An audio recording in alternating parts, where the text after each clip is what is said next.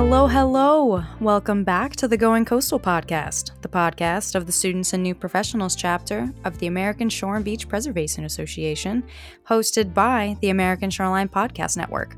I'm one of your co-hosts, Marissa Torres.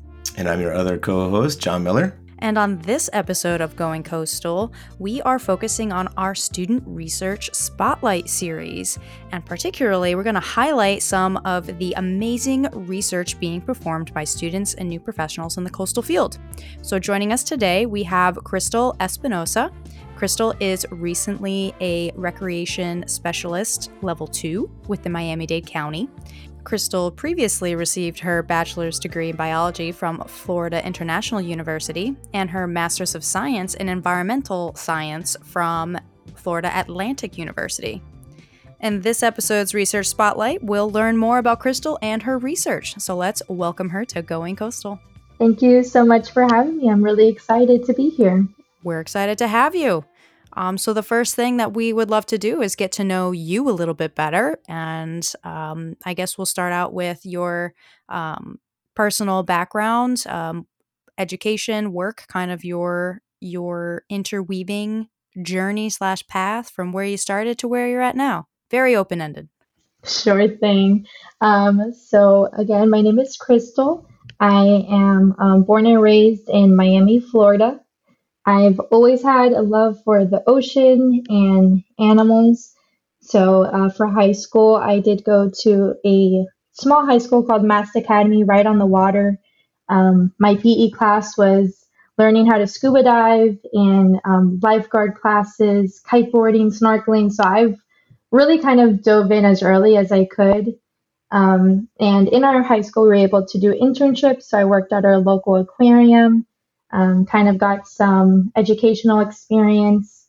And while I was starting at FIU to get my bachelor's in biology, I was able to start my kind of, I guess, career in the county here in Miami-Dade County, working at our local, one of our local county parks, Crandon Park, doing ecological tours. So teaching people how to kayak, how to snorkel, venturing into different coastal ecosystems like seagrass beds and mangroves.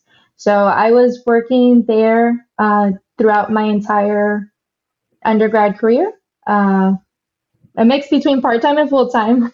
I tend to do school and work at the same time, which can be a little challenging. During my time at FIU, I completed a number of different research and internships. I think what really kind of switched my gears to go into a sort of conservation field was an internship I completed called Tropical Conservation Internship through FIU.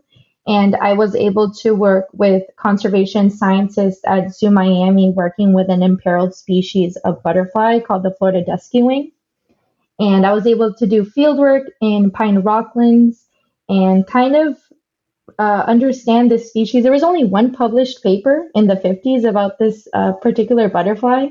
And so I was able to kind of study its life cycle and kind of gauge a little more information about this particular species. And I really fell in love with field work. And along with my classes, I also completed some internship and volunteer experience at FIU. Dr. Highhouse's lab, he does a lot of shark and turtle work. So I was able to study different BRUV videos and identify shark and eel and ray species and benthic habitats. I also, for one of my courses, was able to complete a field research project in Biscayne Bay, which is really cool to kind of, work in a team and develop my own research project, which I think was really cool. And so I was able to study seagrass beds and kind of see how Miami's a party site, right? There's a lot of boats that create these prop scars and seagrass beds. And so I was studying if areas that had more prop scars, if the fish diversity changed from that. And so when I graduated from FIU, I was still working with the county. And in the field of conservation, I realized the kind of career I wanted to go into was going to require more than a bachelor's. And so in early 2020, I started applying to grad schools, and I was particularly interested in Florida Atlantic because I really like sea turtles, and there was a lot of sea turtle biologists. Didn't quite work out, but I did run into my now, I guess, my former advisor, Dr. Tiffany Roberts Briggs, and I was really interested in the Coastal Studies Lab, which I ended up being a part of, because Dr. Briggs has a lot of different students with different backgrounds. So I was interested in doing an environmental science track, but she accepted master's, PhD students in geoscience, marine bio, environmental science. So it was like a really cool melting pot, and she was doing a lot of cool projects. And so I was able to have her sponsor my application, and I started at FAU in 2020. I was working part time with the county, and I was able to secure a TA-ship during my master's. And so I finished my first year, and then last summer, so 2021, I was able to get an internship working with the National Park Service, which was honestly life changing, one of my favorite things I've done thus far in my career. And I was able to do sea turtle and shorebird monitoring in Cape Lookout National Seashore, which is in the Outer Banks. And it was my first time away from home doing field work for a couple months apart from my family, but it was such a 180 from Miami, and it was really nice to not only become more independent personally, but also just kind of venture out and see how it was working for the national parks. And I came back in August of 2021, starting my second year of my master's, and I was able to get the position I'm currently in, which, as Marissa mentioned, was a recreation specialist too. Doesn't really define much, but what I do is I'm the education and outreach coordinator for the Sea Turtle Conservation Program here in Miami. And so I've been working full time, still currently, and I was able to finish my master's working full time, which I think is a feat I'm very proud of. So now that I've graduated this past May, I'm kind of focusing full time in this position, and some things that I do at this current role include sea turtle monitoring for the 19 miles of shoreline here in Miami. So our staff are out very early. I was up today at 4:15 in the morning to do surveys before sunrise, and we mark off nests and false crawls, respond to sick and injured sea turtles, a lot of data collection, which I really love field work. And I also kind of run the outreach and education. So I run the social media pages, coordinate beach cleanups, education presentations.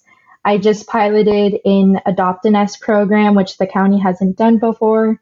So I don't know how I did all of this while I was still doing my master's, because it's a lot. But yeah, I had a lot of fun, and I'm excited to kind of dive into the research I did, and talk about what I'm doing currently. I'm trying to stay in all realms of the environment as much as I can. That might be the best answer to that question that we've ever had. Granted, we're only on our episode 15, but you touched on so many things that we want to follow up on later in this interview. So that was amazing. And the amount that you've accomplished in such a short period of time is just also amazing. So congratulations on that. And we're going to love to learn more specifically about your research. Wow. Only slightly speechless, just trying to keep track of all the different things that you've been doing and that you're interested in. And I have to say, one thing that I always get jealous of is, the opportunities that you mentioned, even in high school, to get involved and do certain things. Growing up in the Northeast and having to deal with cold winters and the weather, and even things like diving. Like when we go diving, we have a relatively short period of time. When we have our checkout dives, we go to like quarries and we dive in like 40-degree water. So I am very jealous of those opportunities growing up in Florida that you've had. I know we definitely did want to, I think, touch on that National Park Service opportunity at some point. Since you brought it up, now's as good a time as any, I think. So can you talk a little bit more about what that opportunity, specifically about that opportunity? Yeah, of course. So the program itself is called Mosaics in Science. And so it is offered through a nonprofit called Environment for the Americas. And Mosaics in Science is geared towards underrepresented minority groups. So I myself, I'm a female Hispanic first generation college student, and they partner with National Park Service to send their interns to work inside the national parks. And so when I applied, Cape Lookout was my top choice, and I was really excited I was able to secure that. And I spent about 10 to 12 weeks in the Outer Banks. I was able to live on park housing. I also like, just the inclusivity of this program, because a lot of job and internship opportunity, mainly internship opportunities in the conservation field, are unpaid, or you have to pay to participate, which I think is, it's hard for people to get the same experience when it comes to a job, when I didn't have the time or couldn't afford to take an unpaid internship. So it was really nice that this program paid well. I got free park housing. They paid my gas to drive up to North Carolina. And it was really awesome living in a national park. Again, it was a 180 from Miami. My nearest grocery store and Starbucks was 45 minutes away, so it took some getting used to learning how to cook and fend for myself, but it was definitely needed. And the park where I lived was on the mainland, and we took a workboat every day to a barrier island that was 45 miles long. And so it was just me and another turtle intern. I did 25 miles one way, she did 25 the other, and then we would rope back. So our field days looking for turtles was, anywhere from 8 to 10 hours. There was not much turtle activity over there. We definitely have a lot more in Miami, but between us two, it was definitely a handful, but still exciting. And within the park, there was also biological science technicians that were hired to do shorebird monitoring for species like American oyster catchers, piping plovers, black skimmers. And so days that I was able to finish my stuff early, I was able to drive in an ATV and meet up for banding or spotting chicks. And so I definitely don't have a bird background, but it was cool that this internship let me kind of dabble in what everyone else was involved in. And I believe in June, USGS scientists came out to the park for 2 weeks to do sea turtle surveying at nighttime for tagging. So 2 nights I was able to do like an 8 to 10 hour shift at night with red lights looking for turtles to tag and take blood work. And then at the end of the internship, during the internship, we also were completing a research project. So aside from my work duties, I also wanted to study about I forgot what year it was. I think it was Hurricane Dorian, which I think was 2018 or 2019, destroyed a lot of the barrier islands and sand dune systems within Cape Lookout. So there were some areas that became entire inlets that weren't crossable during my internship time. So after, more than a year. And so I was interested in studying how this hurricane that lessened or diminished these sand dune systems was impacting disorientations in turtles. Because if the sand dunes weren't as prevalent, some artificial light pollution from the mainland might be able to reach the barrier island. So when turtles came to nest or the babies were emerging, they could possibly get confused by the lights and disorient, which is a whole other topic that I see here in Miami. And so my research was using disorientation events from previous years and overlaying on GIS the satellite imagery from before and after Hurricane Dorian, and kind of measuring how the disorientation events, where they were located, and like if the number changed before and after the hurricane. And it was really impressive to see, not impressive, it was kind of sad actually, to see after the hurricane how much of the sand dunes had gone. I think the largest portion was 50 feet width of sand dune was removed in a chunk of the beach where the the following year, a lot of sea turtles disoriented. And so I wasn't able to do my research so much in the field since what you're collecting in the field, it's not enough in that short time frame to make a research project on it. So mine was more GIS based. But what was cool about this program is that they were going to fly all of us out to Washington, D.C. for a week to meet national park officials and present our research projects. To give you guys an idea, I mean, there was a guy in Guam, there was people in Seattle, Michigan, Puerto Rico. So it was really cool that we were going to meet each other, but with COVID, they had to cancel it. So it was online. But overall, I really love that internship. Every time I find someone that has the slightest, interest, I like kind of shove it down their throats. I'm like, this was awesome. And one last thing I'll speak on it. The National Park Service has a, I guess, smaller entity called Outside Science Inside Parks. And so it partners with the Colorado State University. And a videographer came out during my time and was able to film my fellow intern and I on our, day-to-day monitoring. And so they produced a short video about us, which is really exciting. So now that's something I have, when people ask me what I did, it's kind of like a cool little snapshot to have. And I can share that video with you guys in the chat to check out later. But yeah, I felt like that summer was very life-defining on what I want to do in my career. As an engineer and not a biologist or a conservationist, well, I try to do my part to be nice to the environment, but that's not what I think about on a day-to-day basis. So that internship with the national parks that occurred during your master's thesis time, and you mentioned that your thesis ended up being more GIS based because of the storm events that had come through and kind of limited your fieldwork opportunities. So what exactly was your research topic, and how did you go about? Sorry, to backtrack, the National Park Service internship included a research project that was not related to my master's research. So I kind of left for the summer, put my master's research on hold, and did a whole other project within the time frame of the summer. And then I came back to finish my master's and my research in Florida. Gotcha. Well, in that case, what was your research outside of the National Parks internship? Yeah, so with my master's, I did end up taking a non-thesis route.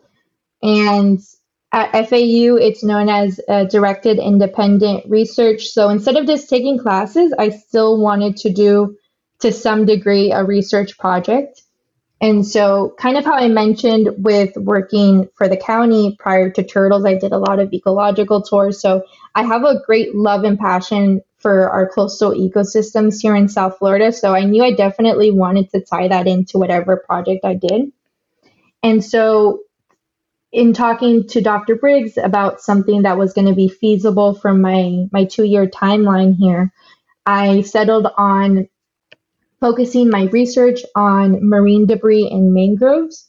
So again, this is something, very personal and meaningful to me because I love mangroves and all the time I've spent in there, I've always seen a lot of trash, which is very disheartening. And, all our ecosystems, we're seeing so much marine debris. And so I focused my research project on one island in Miami. It's called Key Biscayne, Florida, which is it's the island adjacent to where I went to high school, and it's the island that Crandon Park, where I worked on, was. So again, the island itself is very meaningful to me. And so for my project, I've picked 2 mangrove forests within the island. One is the northern portion of the island, which is Crandon Park. And those mangroves, since they're on the northeast side, they're facing the Atlantic Ocean. And it's also near an inlet where there's a lot of boat traffic and partiers on the weekends. And then the second mangrove environment within the same island on the south end is a state park. It's called Bill Baggs Cape Florida State Park. Their mangrove systems, is more residential, I would say. So it's like a canal where the rangers live on one side and it's like mansions on the other. And so it's a little more tucked in and faces Biscayne Bay. And so, because these two mangrove environments had varying characteristics of the way they were oriented or like how much boat traffic they saw, I was interested in seeing how the abundance and distribution of marine debris was fluctuating between these two study sites. So, my second semester, so spring 2021, I went and did my fieldwork. My advisor told me that it was the coolest field work she's ever done because it was so grueling. We had to kayak along beautiful seagrass beds to get to the mangrove forest. So she was definitely very happy about our field days.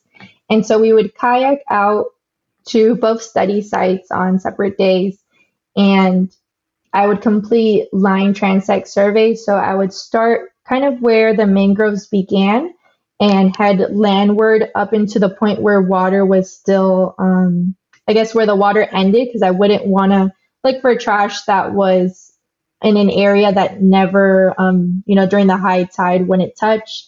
And so I completed line transects, and along the transect, if I found any sort of trash, I collected it, categorized it, noted where it was found. So if it was floating in the water, mangroves have these crazy prop root systems that look like a crazy mess. So sometimes trash was wrapped around the roots of the tree, or I noted if it was just found on the seabed itself.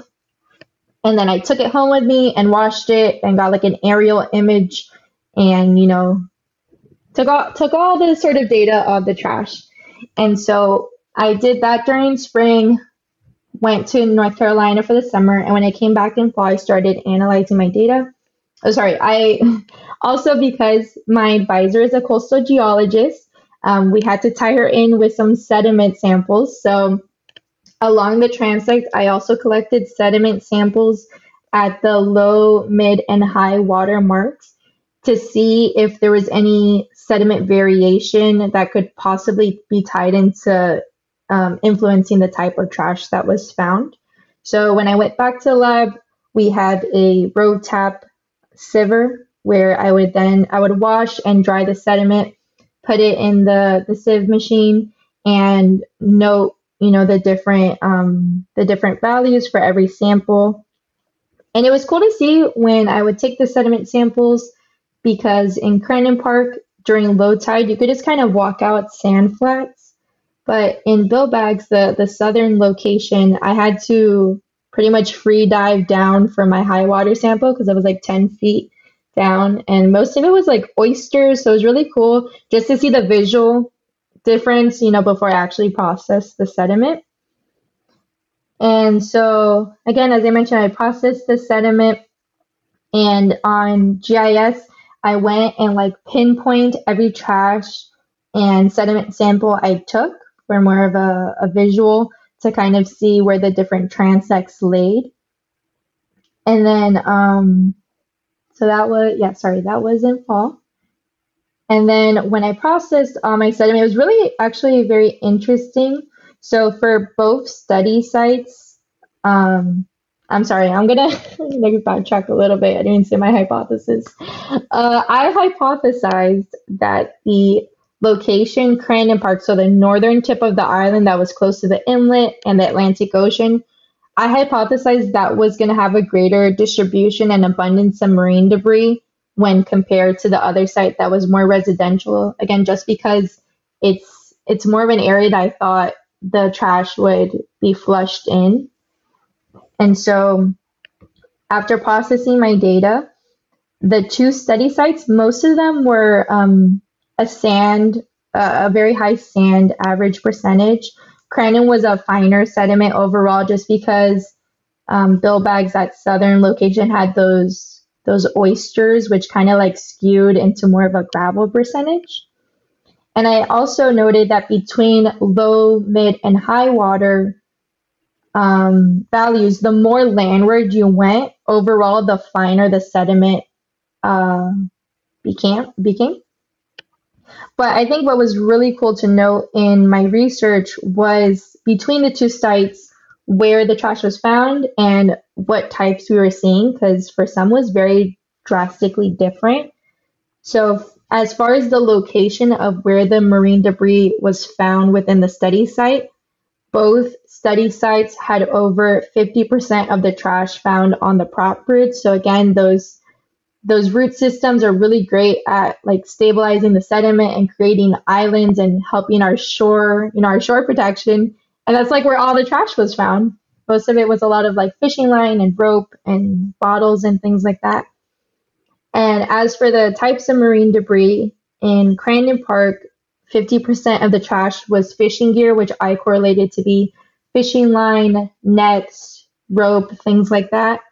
Whereas Billbags had 57% of the trash was plastic. So there was a very drastic difference in the type of trash I was seeing. And Crandon Park also had, on average, about 3 pieces of trash per transect, whereas Billbags had 1.5. So Crandon had double the amount.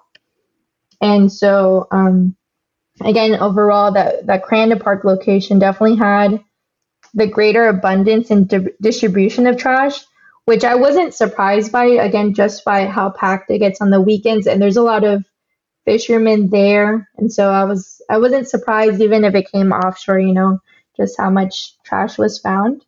But because this is a park I worked in, I'm really good friends with the manager that runs the park. I think it's a great tool to have done this and then be like, hey, this is what I'm seeing in your park.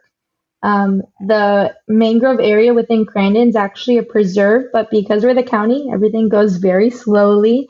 And so they've been waiting for these buoys to kind of mark off the area from boaters to prevent, them creating propeller scars on the seagrass beds and docking too close. And so I think with my findings, this would be a really cool push to kind of justify why these buoys are needed to minimize the amount of trash that is found in a preserve where there shouldn't be boaters really anyways.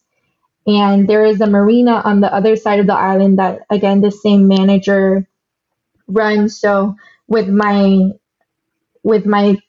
science and sort of, informal education background, I think it would be cool to kind of touch base with him and create some educational signage for fishermen that if they're launching from that marina and just kind of going around the island, what are some things that they can do to minimize their trash?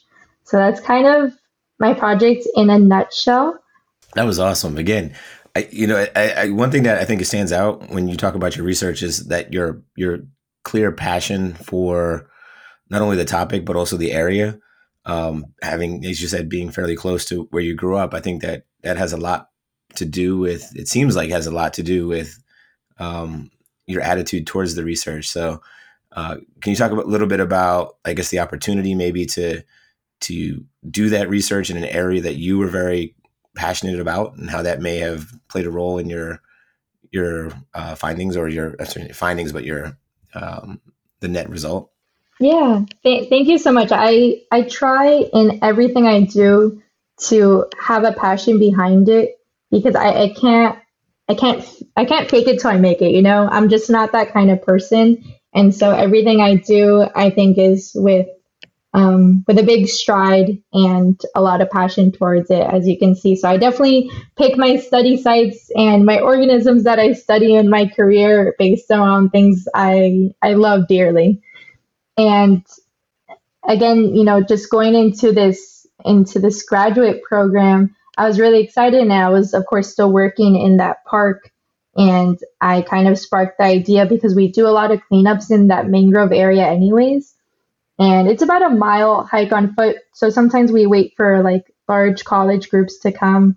And I think we did an Earth Day there and we picked up about 2,000 pounds worth of trash. And we went the next weekend and it was like we were never there. And so I think just spending so much time there, I was very interested to see, to kind of see the science side of what I was seeing in the beach cleanups. And so I brought it up to the managers and they thought it was a great idea. And because it is a preserve and I went through our natural area management sector, which again are like, my colleagues to get a permit, and they also thought it was a cool idea. And I've been really busy since I've graduated, but I plan to kind of present my findings to all my colleagues who work in this park and, on some aspect are connected to this preserve in particular to, they're tied into it too. So I think it would be cool to kind of share my findings and not just have it be a research project that I graduated and I didn't really expand past, like a research conference. I want to be able to talk to all these people that are my friends and my colleagues and kind of tie them in and brainstorm of ways that we can kind of, as I mentioned, work towards getting those buoys installed. Or a lot of my colleagues that work in the park are environmental educators. What kind of signage can we put around the preserve and the marina? Well, have you considered submitting an abstract to an ASBPA conference? I did, Marissa. I did. I submitted my poster for the Coastal Conference coming up in Long Beach in September. I have not heard back yet, but I submitted to there, as well as to Restore America's Estuaries. I believe the summit that they're hosting in New Orleans in December. So now that I'm not doing full-time school and work, I definitely want to jump in on research conferences while I can. That's so great. And your current job now with the county, they do support research conference participation? I would have to check since this mangrove work doesn't directly align with the turtle work. I was going to attend some turtle conferences prior to COVID canceling them that the county was going to support me, but I will definitely look into that since being part of a local government. Yeah, that's exciting. Well, if I do, hopefully, maybe, fingers crossed, get to go to the conference, it would be great to see your poster there and to see you, meet you. Yeah, that would be really exciting. So funny story about an ASBPA conference. I had a student, probably my only student that's done more of an ecological PhD than an engineering PhD.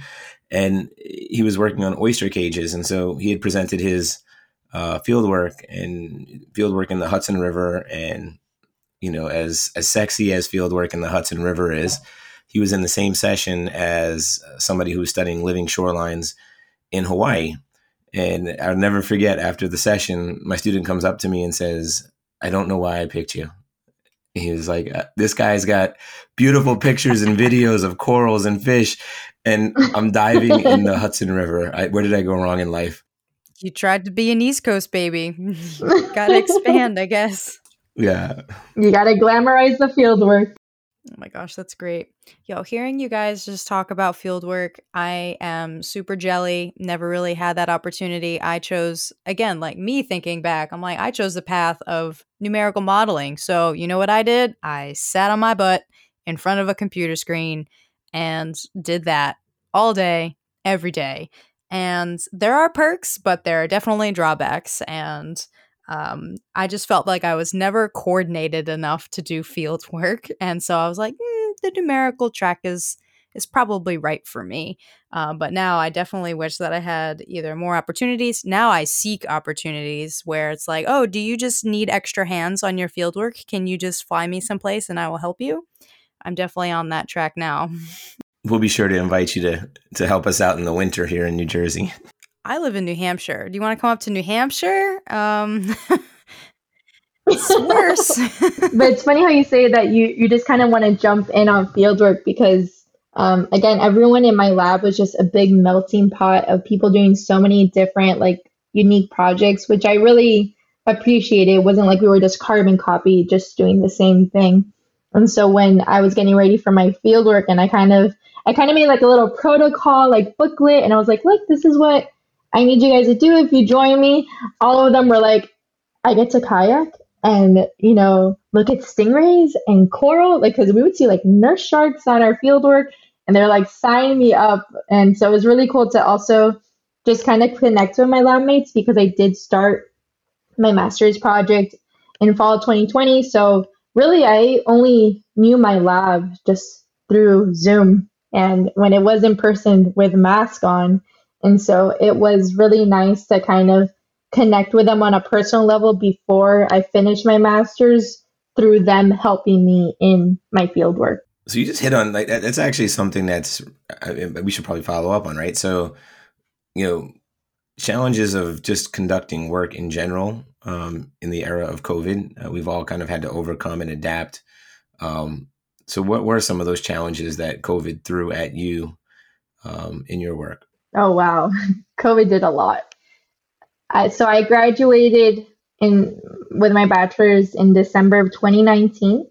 And the day before I graduated, I interviewed and ended up securing internship to go to a fully funded program in Madagascar for the summer of 2020, studying hawksbill sea turtles.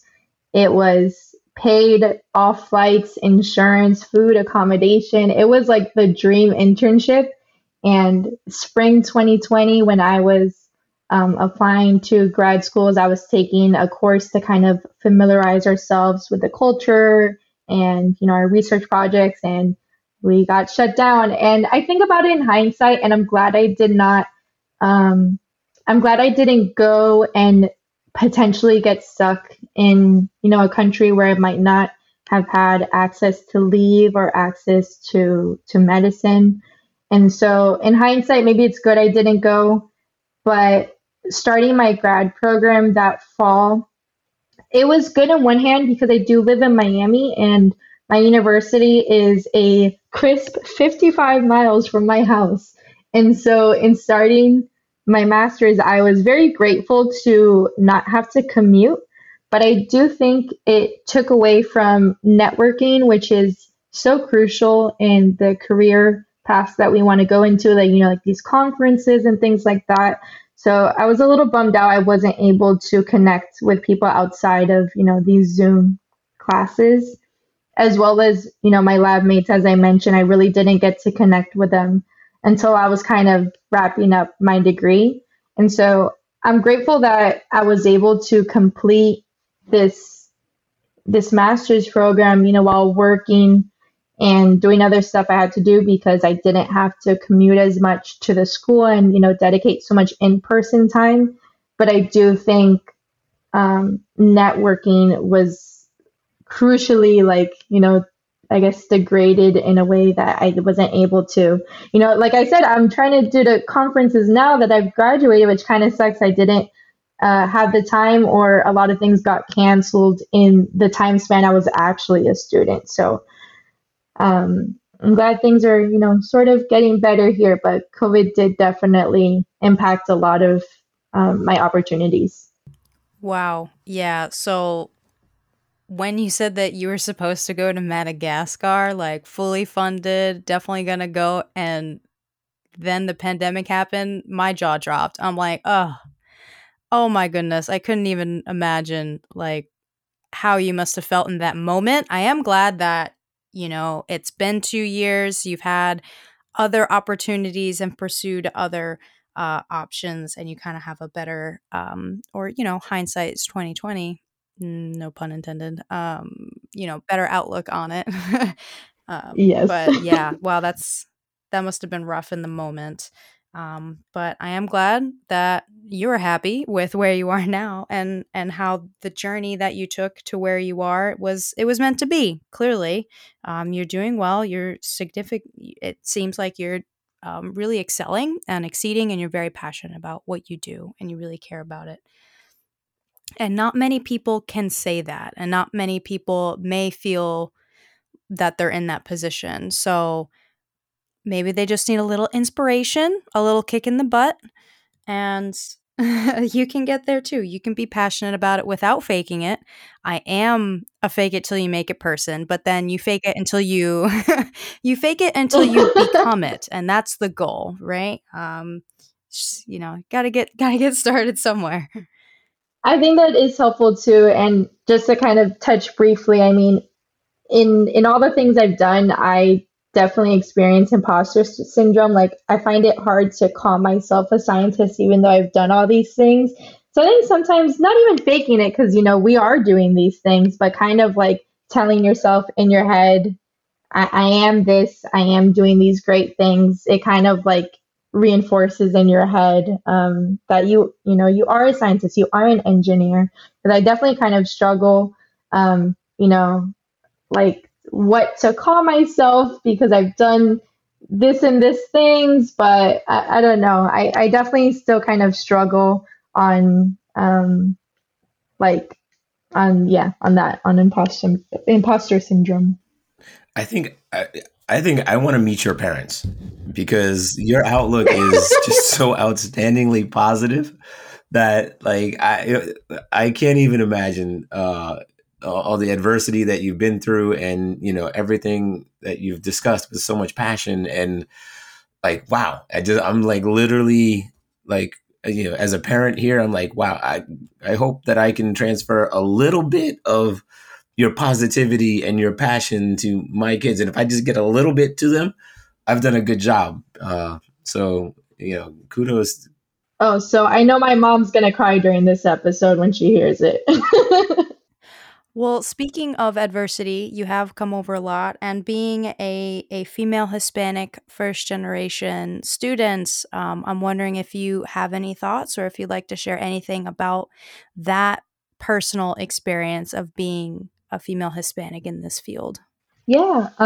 So John, even though I have a lot of passion, my family, the most they do with the environment is, go and lounge on the beach. My mom hates animals, and I show her me pictures of like touching sharks and stingrays, and she screams. And so I don't know how I got into the environment because it definitely wasn't influenced in the family. Um, but as for my undergrad, being a part of Florida International University, I think Miami's like 70% Hispanic. So I didn't feel like I stuck out or anything just because it's such a big melting pot. And, most of my friends and, my significant other and just everyone I live around is Hispanic. So that's just my normal. I will say though, in the national parks internship, even though the program was focused on these minority groups, where I was in North Carolina was just drastically different. It was a very small conservative town that I feel like would make me a little uncomfortable if I spoke Spanish out loud. And so that was definitely interesting. And I know a lot of my fellow interns did have some, racial issues in the parks they went to, even though we were doing this great work. And so that was definitely a shock to me because, you kind of hear these stories, but living in Miami, I guess, had the luxury of not, I guess, being impacted as much in that. And I guess as for my job now too, you guys mentioned like where you do field work is very cold, and a lot of people kind of seek out Florida for our environment and research and things like that. So I will say too, in my job, I think there's like about 18 of us, and there's only two of us that are Hispanic. We are all female, so I have I don't know if it's just marine biology or conservation in general, but most of the jobs and internships I have been a female dominated space. But Hispanic, not so much. I feel like a lot of people do come down here for school and kind of stick around. And so, I mean, that's good for, I guess, some diversity, but what else was I going to say? I will say with the first generation too was really exciting for my family. I come from, my parents were born here in America, but my grandparents on both sides migrated from Cuba. And so it's really exciting because this degree is more than just me. It's like for everything my family has kind of sacrificed to be here. And on top of that, just getting my master's, my parents and my grandparents are like, PhD? Are we going next level? I'm like, let's just be happy with two. I'm good with just my master's.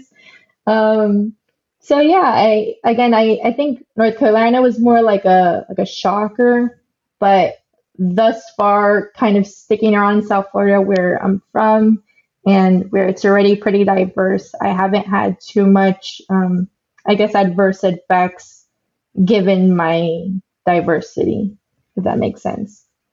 Yeah, I mean that's again, just it's something that I have that I can't quite appreciate, um, being a white male coastal engineer, which is kind of the majority, right? So every time that I hear a story such as yours, or some of my students, sometimes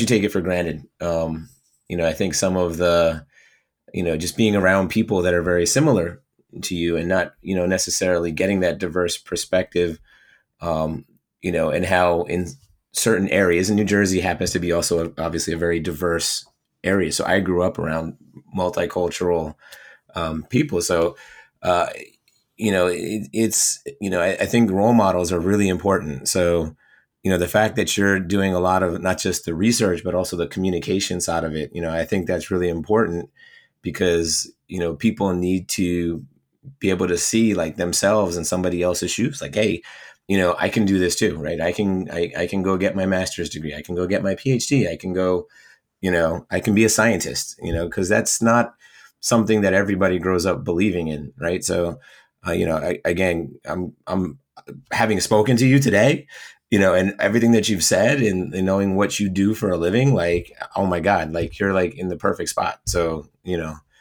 uh, just keep doing what you do is really what I have to say. Thank you. And I just want to add again, working in my current job and being, one of like two that speak Spanish, whenever people approach us on the beach when we're collecting data, you can kind of see sometimes they're like, they want to ask something. You can see they're really excited in their eyes. And I see they're hesitating or they talk to their family in Spanish. And the moment I start talking to them in Spanish about like what I'm doing, you can just see their whole attitude changes and they're like so relieved and like, wow, oh my God, you speak Spanish. Tell me what you're doing. What is this? So I think it's really important to, involve our local communities in the research that we're doing, especially with my, I guess, more public facing field work that I do in Miami. And I'm trying to do what I can. I don't have any sort of outreach programs right now in Spanish, which I think is bad and not inclusive. I recently applied for, I'm not sure if you guys have heard of Clearwater Marine Aquarium. They currently have a completely Spanish speaking turtle program that comes with a bunch of like replica models and teaches people in Spanish about diet and reproduction and turtle lifestyle and injuries. And so I applied for that grant to see if we're able to better serve our Hispanic communities here. Because again, given where and how I've grown up, I want to make sure that I give back. And John, like you said, just kind of be that role model for people to see that, marine biology or conservation can be more than just what you dream of when you're little and like I want to work with dolphins. Like there is a field for it, and so if I can be that kind of gateway for people or be the connection as far as our Hispanic community here, I'm more than willing. That's so great. That sounds like a great goal to strive for, and I hope that that starts to become the norm, especially in the coastal community, especially around the country, especially in areas that are majority Hispanic speaking cultures. As someone who is half Puerto Rican with the last name Torres, I do get approached in airports by Spanish speaking individuals, and I have to disappoint them every time because I did not learn Spanish growing up, unfortunately, and it's just another friendly reminder to definitely pick up Spanish for reals this time, and hopefully it'll stick. Really got to make it stick. It is important, especially that communication and the outreach portion, not just getting someone to their gate correctly in an airport. So It's been on my list for a long time, and like honestly, just the last week I got approached to do an interview on a Spanish television station here, about rip currents, because unfortunately in New Jersey we've had about 6 people pass away in rip currents so far this year, so it's dangerous. And and they were looking for somebody who could speak Spanish and talk about rip currents, and unfortunately I can't. And I remember, we have rip current warning signs here in New Jersey, and it was such a struggle to find somebody who could articulate, what a rip current was, in Spanish, because there wasn't really, I guess, a one-to-one translation, right? So, and it was just such a hard thing to find. And, it struck me as, something that's as dangerous and deadly as that, and how important it is to inform people about what to do. And, I felt very insufficient in that I couldn't help contribute. I couldn't help contribute my scientific knowledge about what rip currents were and what the dangers were. And I couldn't articulate that in Spanish, to a population that needed to understand more about them. And it's unfortunate. So definitely anybody out there thinking about second languages or third languages or fourth languages, I am all for it. Communication is such an important part of what we do. Not only, certainly as scientists, I think it's important to not only make the science, but also be able to talk about those ideas to as many different people as possible. So I definitely agree. And I would also like to add, here in Miami, kind of before my time, but a couple years ago, our turtle program did receive a grant. So along with our yellow nesting signs that kind of tell people like, hey, this is an endangered turtle, please, don't touch its nest. We do have printed signs in the top 6 languages in Miami stating that same information. So in Spanish, French, Portuguese, Creole, Russian, and forgetting one. There's 6. So I think that's also a great tool, again, when you have visitors, and John, like you mentioned, something as, safety wise, like rip currents. I think it's important to convey that information for our transient populations as well, where, it doesn't matter what language you speak. Here's the information that's important to know when you're visiting our coastal beaches. Absolutely. Snaps for that. Now, Crystal, I've really enjoyed talking to you. And by talking to you, I mean listening to everything about your research, your journey to where you were, to how you started to where you are now. Unfortunately, there's still so much to talk about, but we do have to start wrapping up. And I have 3 final questions for you. The first is, what are your future plans? What do you think is going to happen in your life in the next, or what do you want to manifest in your life in the next 5 or so years? I love manifesting things. I think in the next, 5-10 years, I hope to still be in the line of conservation biology work. As you can see, most of my stuff is marine, but my degrees, I chose to do biology, environmental science, because I still like terrestrial stuff. So I never want to close myself out to opportunities that might not be totally focused in the marine or coastal environments. But I hope to still be in South Florida, because I think there's a plethora of work here that I can delve into. And while I love sea turtles, I would really love to work with them in the future. I would really just want to be a part of any sort of conservation work that's geared towards our coastal ecosystems and working to better preserve our environment. We love that. And the PhDs may or may not be on the table. This is a side question. I'm done. I honestly, that's fair. yeah. That's fair. I'm ready to go out into the job force. I'm done with my degrees, but my family is like, next one, doctorate? Are you good? I mean, you could just, get a master's when you need it, kind of thing, or a certificate when you need it, kind of thing. So there's always that option too. You don't ever have to go for a PhD. Okay. Second question of the 3. What is your favorite thing about sea turtles? Oh my God, where do I start? They are so cute. I think my favorite thing is just how magical an experience in seeing the hatchlings go out to the water is. Side note, I'm a very sappy romantic person, and so I met my current boyfriend at the job I mentioned where we kayaked and snorkeled, and our like first date was releasing hatchlings to the water.